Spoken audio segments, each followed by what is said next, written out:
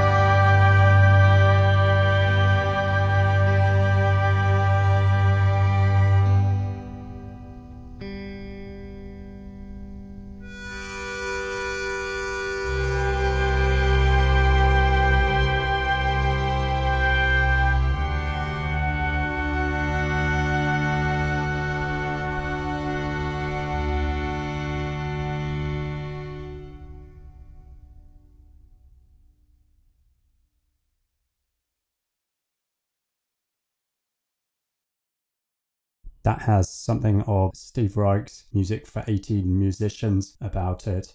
The combination of moving cogs overlaid with those long washes of harmonic colour, but all of it slowed down, retrified, and transposed from the Big Apple to the Canadian prairies. Written in 2008, it's called Thirds, Fourths and Fifths, and it's by Alison Cameron, a composer, performer and improviser from Edmonton, Alberta. It's from her 2015 album, A Gossamer Bit, and it reflects her long-standing association with the Toronto-based ensemble Contact. Each piece in the record is in a different vein, with influences ranging from minimalism and jazz to the music of Charles Ives. What they share in common, though, is that sense of wide open space and a certain hypnotic feel. There's some really good ones on it. Special mention for the harmonica there in that piece as well. It's really underused in classical music, and it's something that lends to that sound world a sense of both time and place. Contact are Wallace Halliday, soprano saxophone, Sarah Fraser Raff, violin, Mary Catherine Finch, cello, Nikolai Bobas, double bass and voice, Rob MacDonald, electric guitar, harmonica, Alison Weeb Benstead, piano, harmonica, and Jerry Pergolesi, vibraphone, drum kit, harmonica, and voice. The album, A Gossamer Bit, was released on Redshift Records in 2015.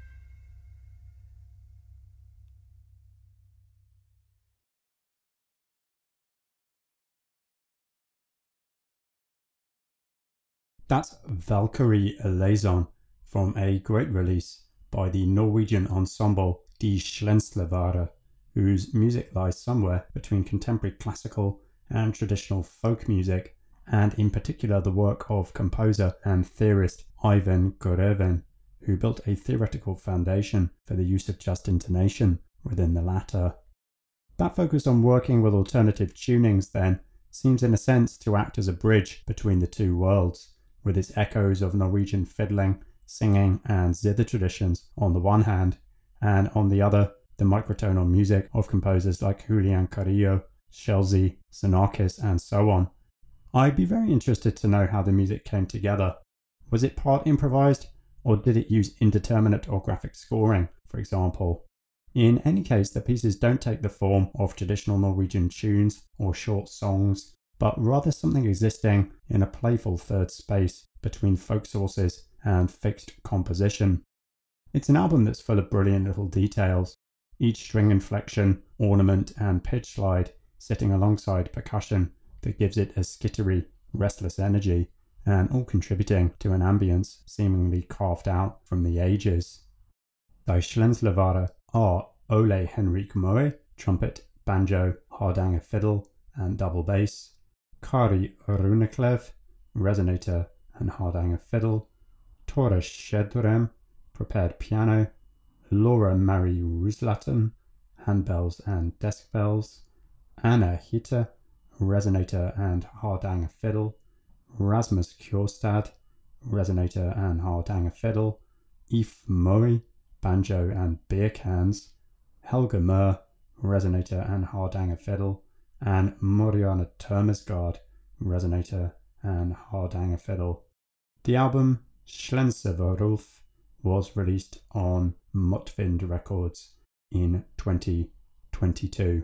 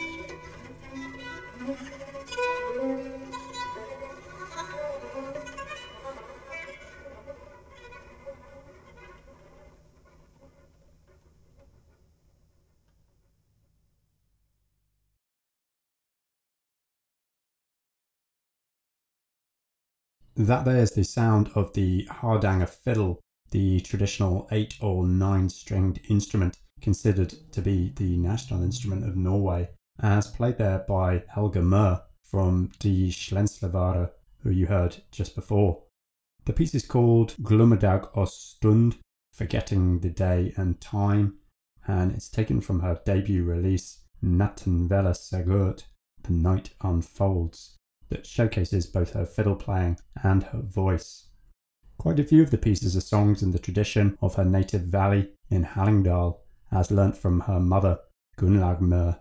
Singing whilst playing fiddle, no mean feat for sure, is a troubadour tradition that dates back to the 19th century, at least. It's those extra strings compared to a regular violin, I think, that allow for so much additional potential in terms of double stopping, allowing for different musical parts, or voices if you like, to be weaved together in these knotty, complex textures. And that piece in particular stood out for me in terms of both that technique and its sense of intrepid determination. Natten Vela Segurt was released on Motvind Records as part of their Perspektiv på norsk folkmusikk series in 2019.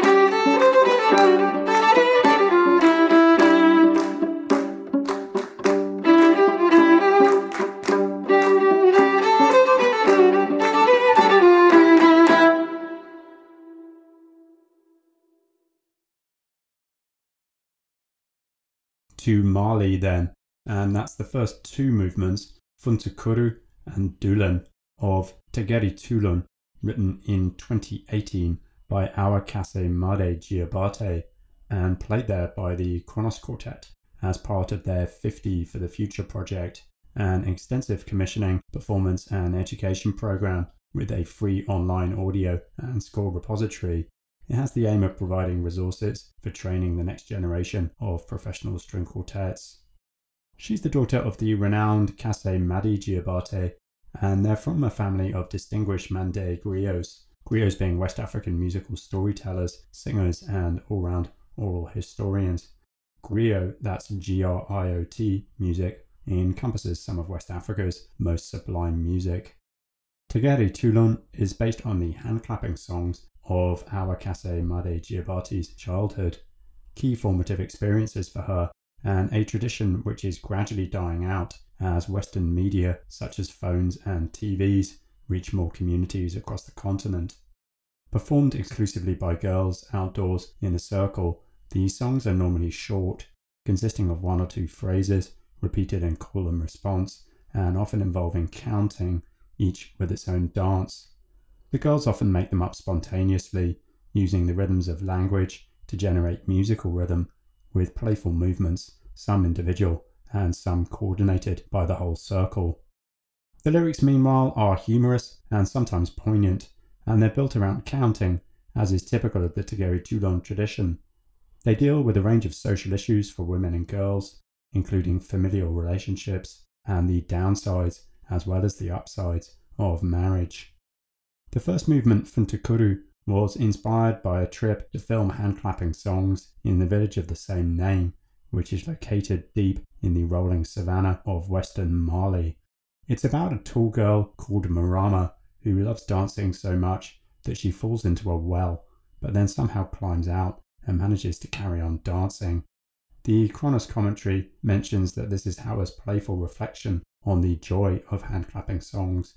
It is her way of encouraging girls not to be put off by the stern gaze of male elders. On a musical level, I find the arrangement for string quartet and the performance a little light perhaps, a little polite, but the strength of the melodies really come through. There's something about a tune that manages to be so simple and yet so clear. The one in the first movement is more or less just a descending major scale, split into two phrases. It's really a form of saying something unique and meaningful with the fewest possible words that I find really powerful. The Kronos Quartet are David Harrington and John Sherber, violin, Hank Dutt, viola, and Paul Wianco, cello.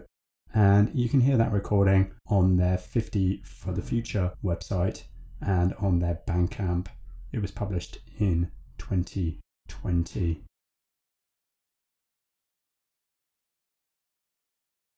Bala Fasege, dédié au premier violon.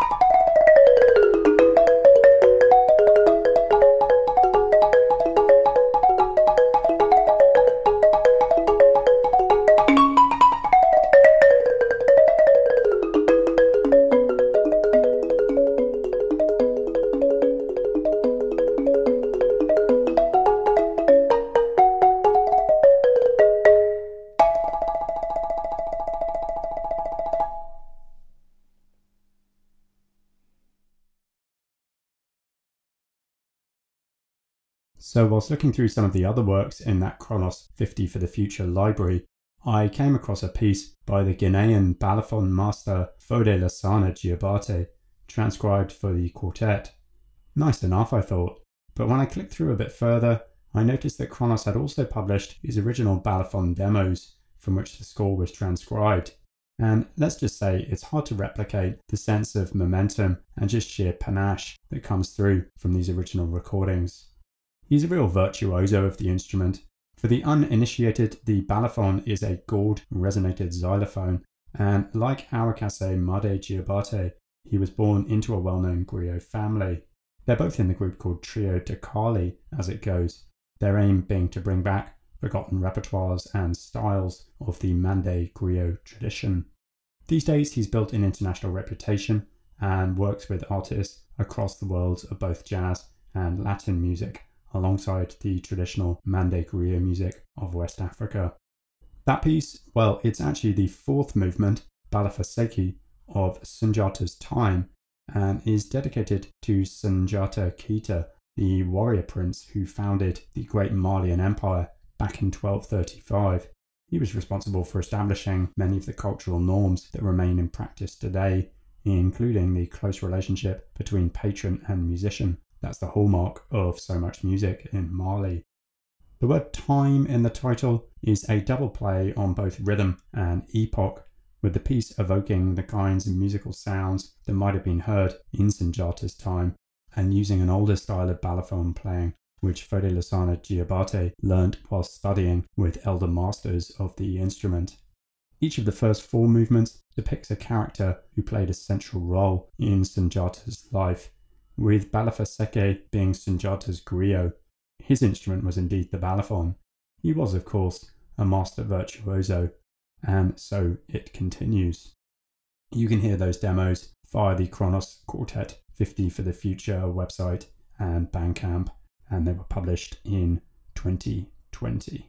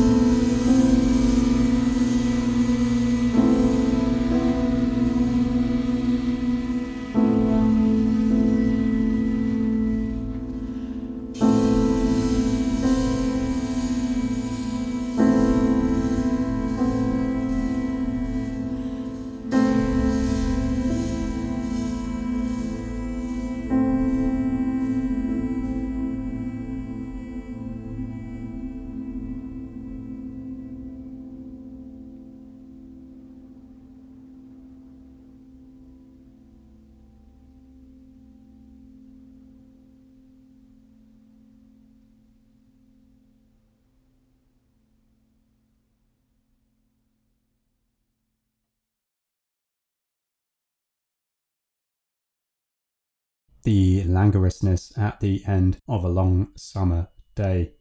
That was, and the higher leaves of the trees seemed to shimmer in the last of the sunlight's lingering touch of them, written for chamber ensemble, tactile transducers on prepared bass drums and electronics in 2022 by Edmonton, Alberta native Emily Cecilia LaBelle, currently based in Toronto, I think. The piece is taken from her debut album, Field Studies, just recently released, a collection of pieces that highlight her particular interest in texture, landscape, resonance, and timbral colour. And in that piece, you can hear the variety of hues that come from combining the instruments in different ways with all their resultant overtones. Most of it is quiet, but there is dynamic range and narrative directionality, as you heard just there. I think though, like the bits that feel non-directed the best, that just float along with all their scintillating interplay of sustained notes and shorter bursts, and that seem most evocative of the image depicted in the title. It was performed by the Alberta-based ensemble Ultraviolet. They are Chenoa Anderson, flute, Alison Balaktis, baritone saxophone, Roger Admiral, piano, and Mark Seger, percussion. The album, Field Studies, was released on Redshift Records earlier this year.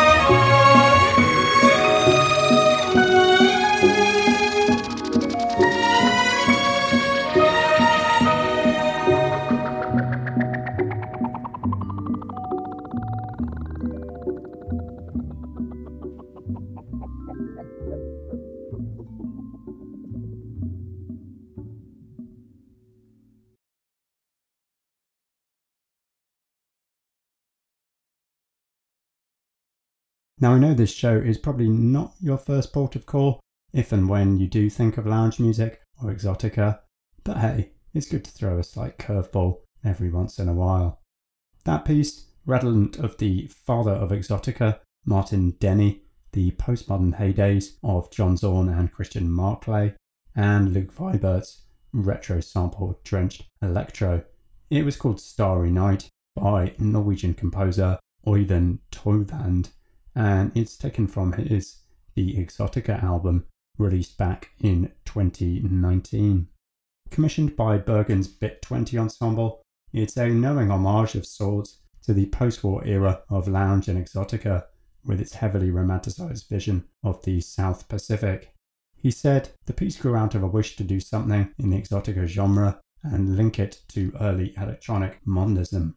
I had an idea to combine the two worlds, using the idea that they were both wanting to explore the unknown. I also had this mental image of one of the pieces being like going up a river in a canoe and suddenly discovering these abstract installations or sculptures in the jungle. So I started writing tunes that were clearly inspired by the sounds and colours of 50s exotica, and then added abstract compositions and improvisations that ran parallel to the tunes and that sometimes interacted with them, with synths imitating waves, rain, birds, and other natural phenomena. Musically, the broad strokes are well known, easy, you might say, to listen to, but the album is full of great little details, both acoustic and electronic in origin, and in its exotica, it feels like a knowing and fond homage rather than being any sort of arch modernist deconstruction. Exotica is perhaps not a genre without problems. It comes out of a post-colonial consumer era, with audiences wooed by the ad man's stylized misrepresentation of South Pacific culture. But in its defense, it was sonically original, and it's hard to accuse it for that reason of appropriation per se. And it wasn't all just PR for white America. Sun Ra in particular was a big advocate of the genre, and I think that speaks to its sense of exploration, its pushing out there, coupled ironically, at least for me, with its accessibility. Here's one more off the album.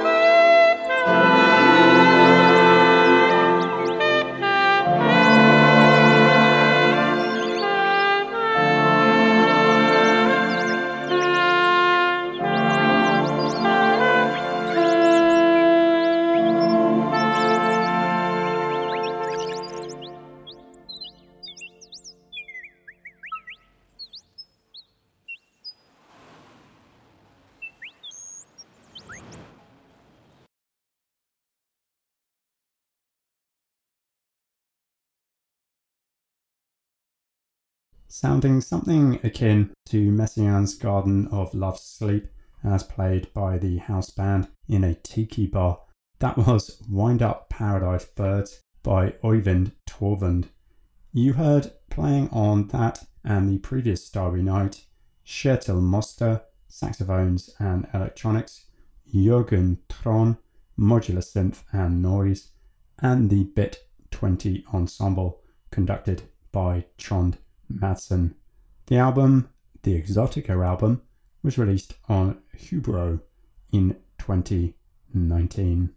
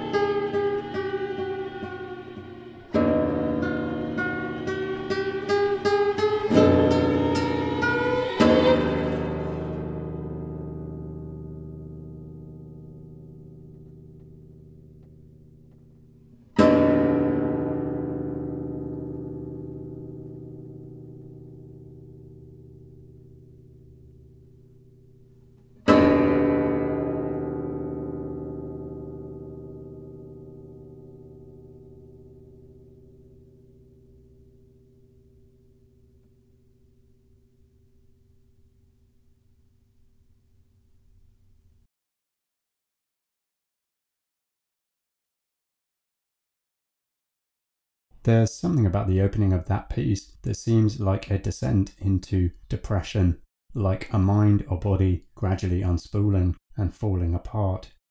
It is in fact called Slow Dive, and it was written in 2007 by Jon Øyvind Næss, a Norwegian composer of orchestral, chamber and piano works, whose early music was somewhat more cheery, even humorous in fact, before going down a more somber path.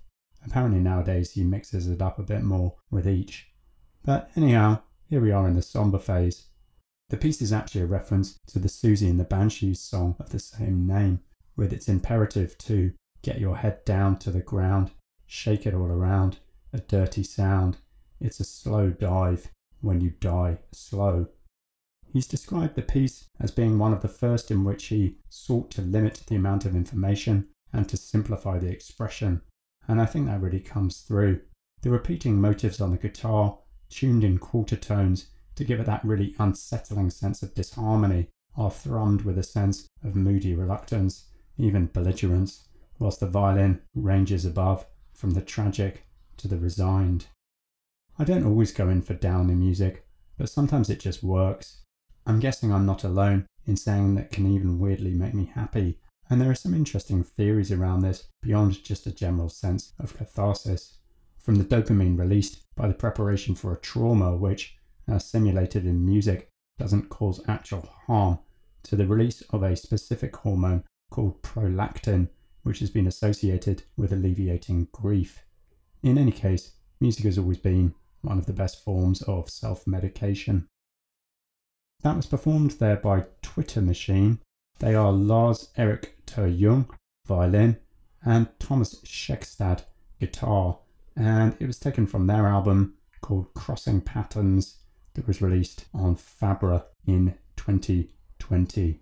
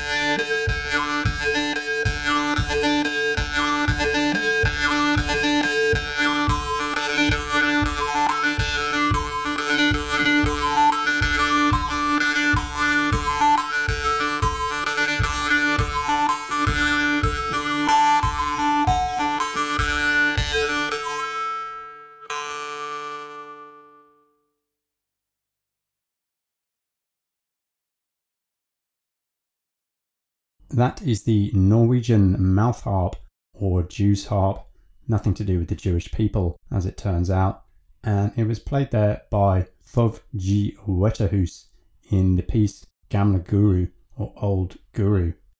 It's an instrument with a flexible metal tongue attached to a frame that's held against the teeth, and by hitting the tongue, the subsequent vibrations it sets off in the mouth make the mouth effectively function as a resonant box.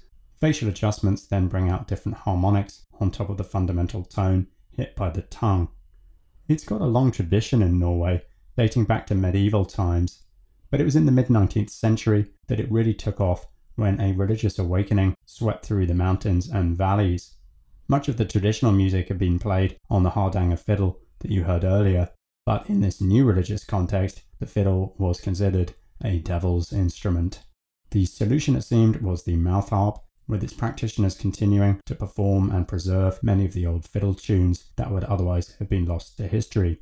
Come the folk music revival of the 70s, and there came a new interest in the old tunes, with fiddlers turning to mouth harpists to learn them. So the instrument has played a great role in preserving Norway's folk music heritage. Thov G. Wetterhus, meanwhile, is a farmer by trade from Nor in Numedal, and whilst this is his first release, it's called Stolleslaut, meaning steel beat. He's widely known in the Norwegian folk music community. It was recorded in the living room of his farm, straight to disc in an hour, so it's effectively a live recital. An album of solo mouth harp might seem to be stretching it a bit, but he just about manages to pull it off in terms of variety, I think, and it's well worth checking out. Stolleslaut was released on Motvind Records in 2021.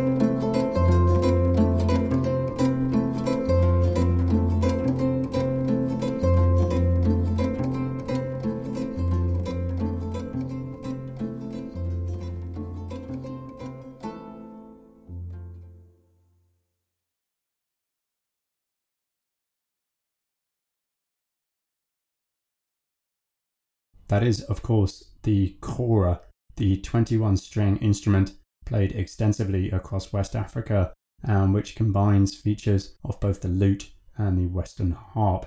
And it's not a competition, but it surely must be one of the world's most magnificent instruments, no? That piece is called Baikara, and it was played there by the great Mamadou Diabate. He's the cousin of the legendary Toumani Diabate, and he's from Kita in Mali, where he grew up in a family of griots, and he's based these days in the US. It's from his latest, I think, album, released back in 2014, called Griot Classique, on the JRS label, and it's just a brilliant exposition of his skill as a kora player and as a storyteller within music. Highly recommend to check out some of his recordings along with those of Toumani if you're not already familiar.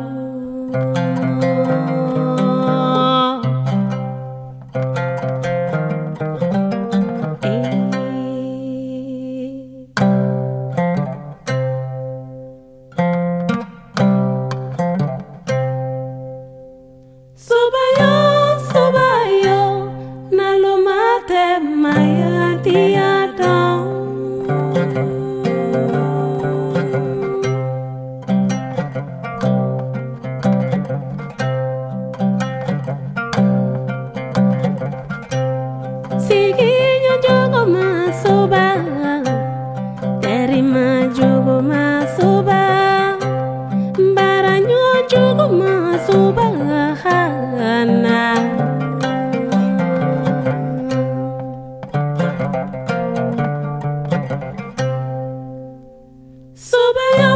soba yo nalomate maya diado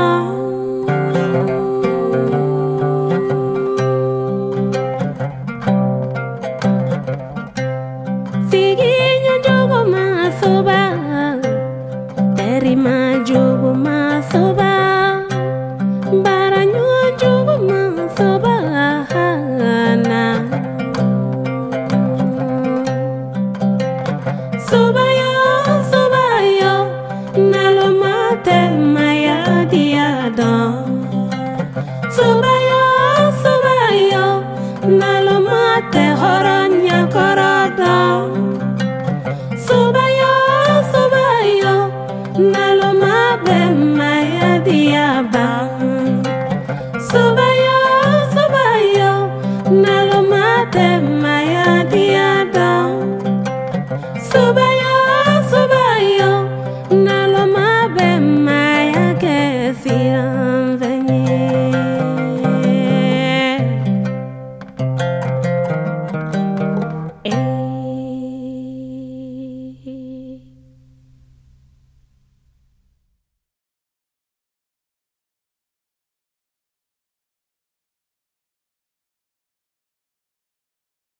From Kolokani in the northwestern part of Mali's Kurikuri region, that's the brilliant Rokia Traore singing Suba from her second album Juanita, released back in 1999. She put out a further 4 albums up to 2016, after which time she became involved in a long and complex custody battle with the Belgian father of her daughter that resulted in her serving time in prison in Paris in an affair that has invoked accusations of both racism and misogyny. She became something of a cause célèbre, with musicians including Salif Keita, Youssou N'Dour and Damon Albarn publicly calling for her release. Anyhow, backing up a bit, she's a guitarist as well as a singer-songwriter, a rare thing for a female in Africa, and she's worked with both traditional instruments such as balafon, ngoni and kora, as well as acoustic guitar and electric bass, all of which you can hear on this album, which she both wrote and arranged. It's a great listen in that it's a subtle fusing of elements without feeling like a dilution and without being cluttered with overproduction, as can be the case with such projects that used to clumsily go under the title of world music. Her lyrics, meanwhile, are often markedly progressive, dealing as they do with the rights of women in a patriarchal society, and she's become representative of a new generation of professional women in Africa for whom she's become something of a figurehead. She said, "My roots are deeply anchored in the Mandingo culture, yet I wasn't immersed in Malian music at the source, having spent most of my childhood outside Mali. On top of that, as a noble Bambara, not belonging to a griot caste, prevented me from learning and interpreting traditional griot songs. I started learning about music. I was not supposed to do so and was criticised within my social environment. It was therefore more natural for me and less controversial to take up playing the guitar, writing texts in French and English. To exist as an artist, I had to take a great creative detour in the practice of a musical style that I invented for myself, taking advantage of any breach or small window of tolerance that celebrated modernity within Mali's highly traditionalist society. For years, my goal was, and still is, to expand the scope of freedom from my artistic work." You heard there Rokia Traore, vocals, Coco Mbassi, backing vocals, and Andrea Koyati playing the ngoni bar, or lute. And the album Juanita was released on Indigo in 1999.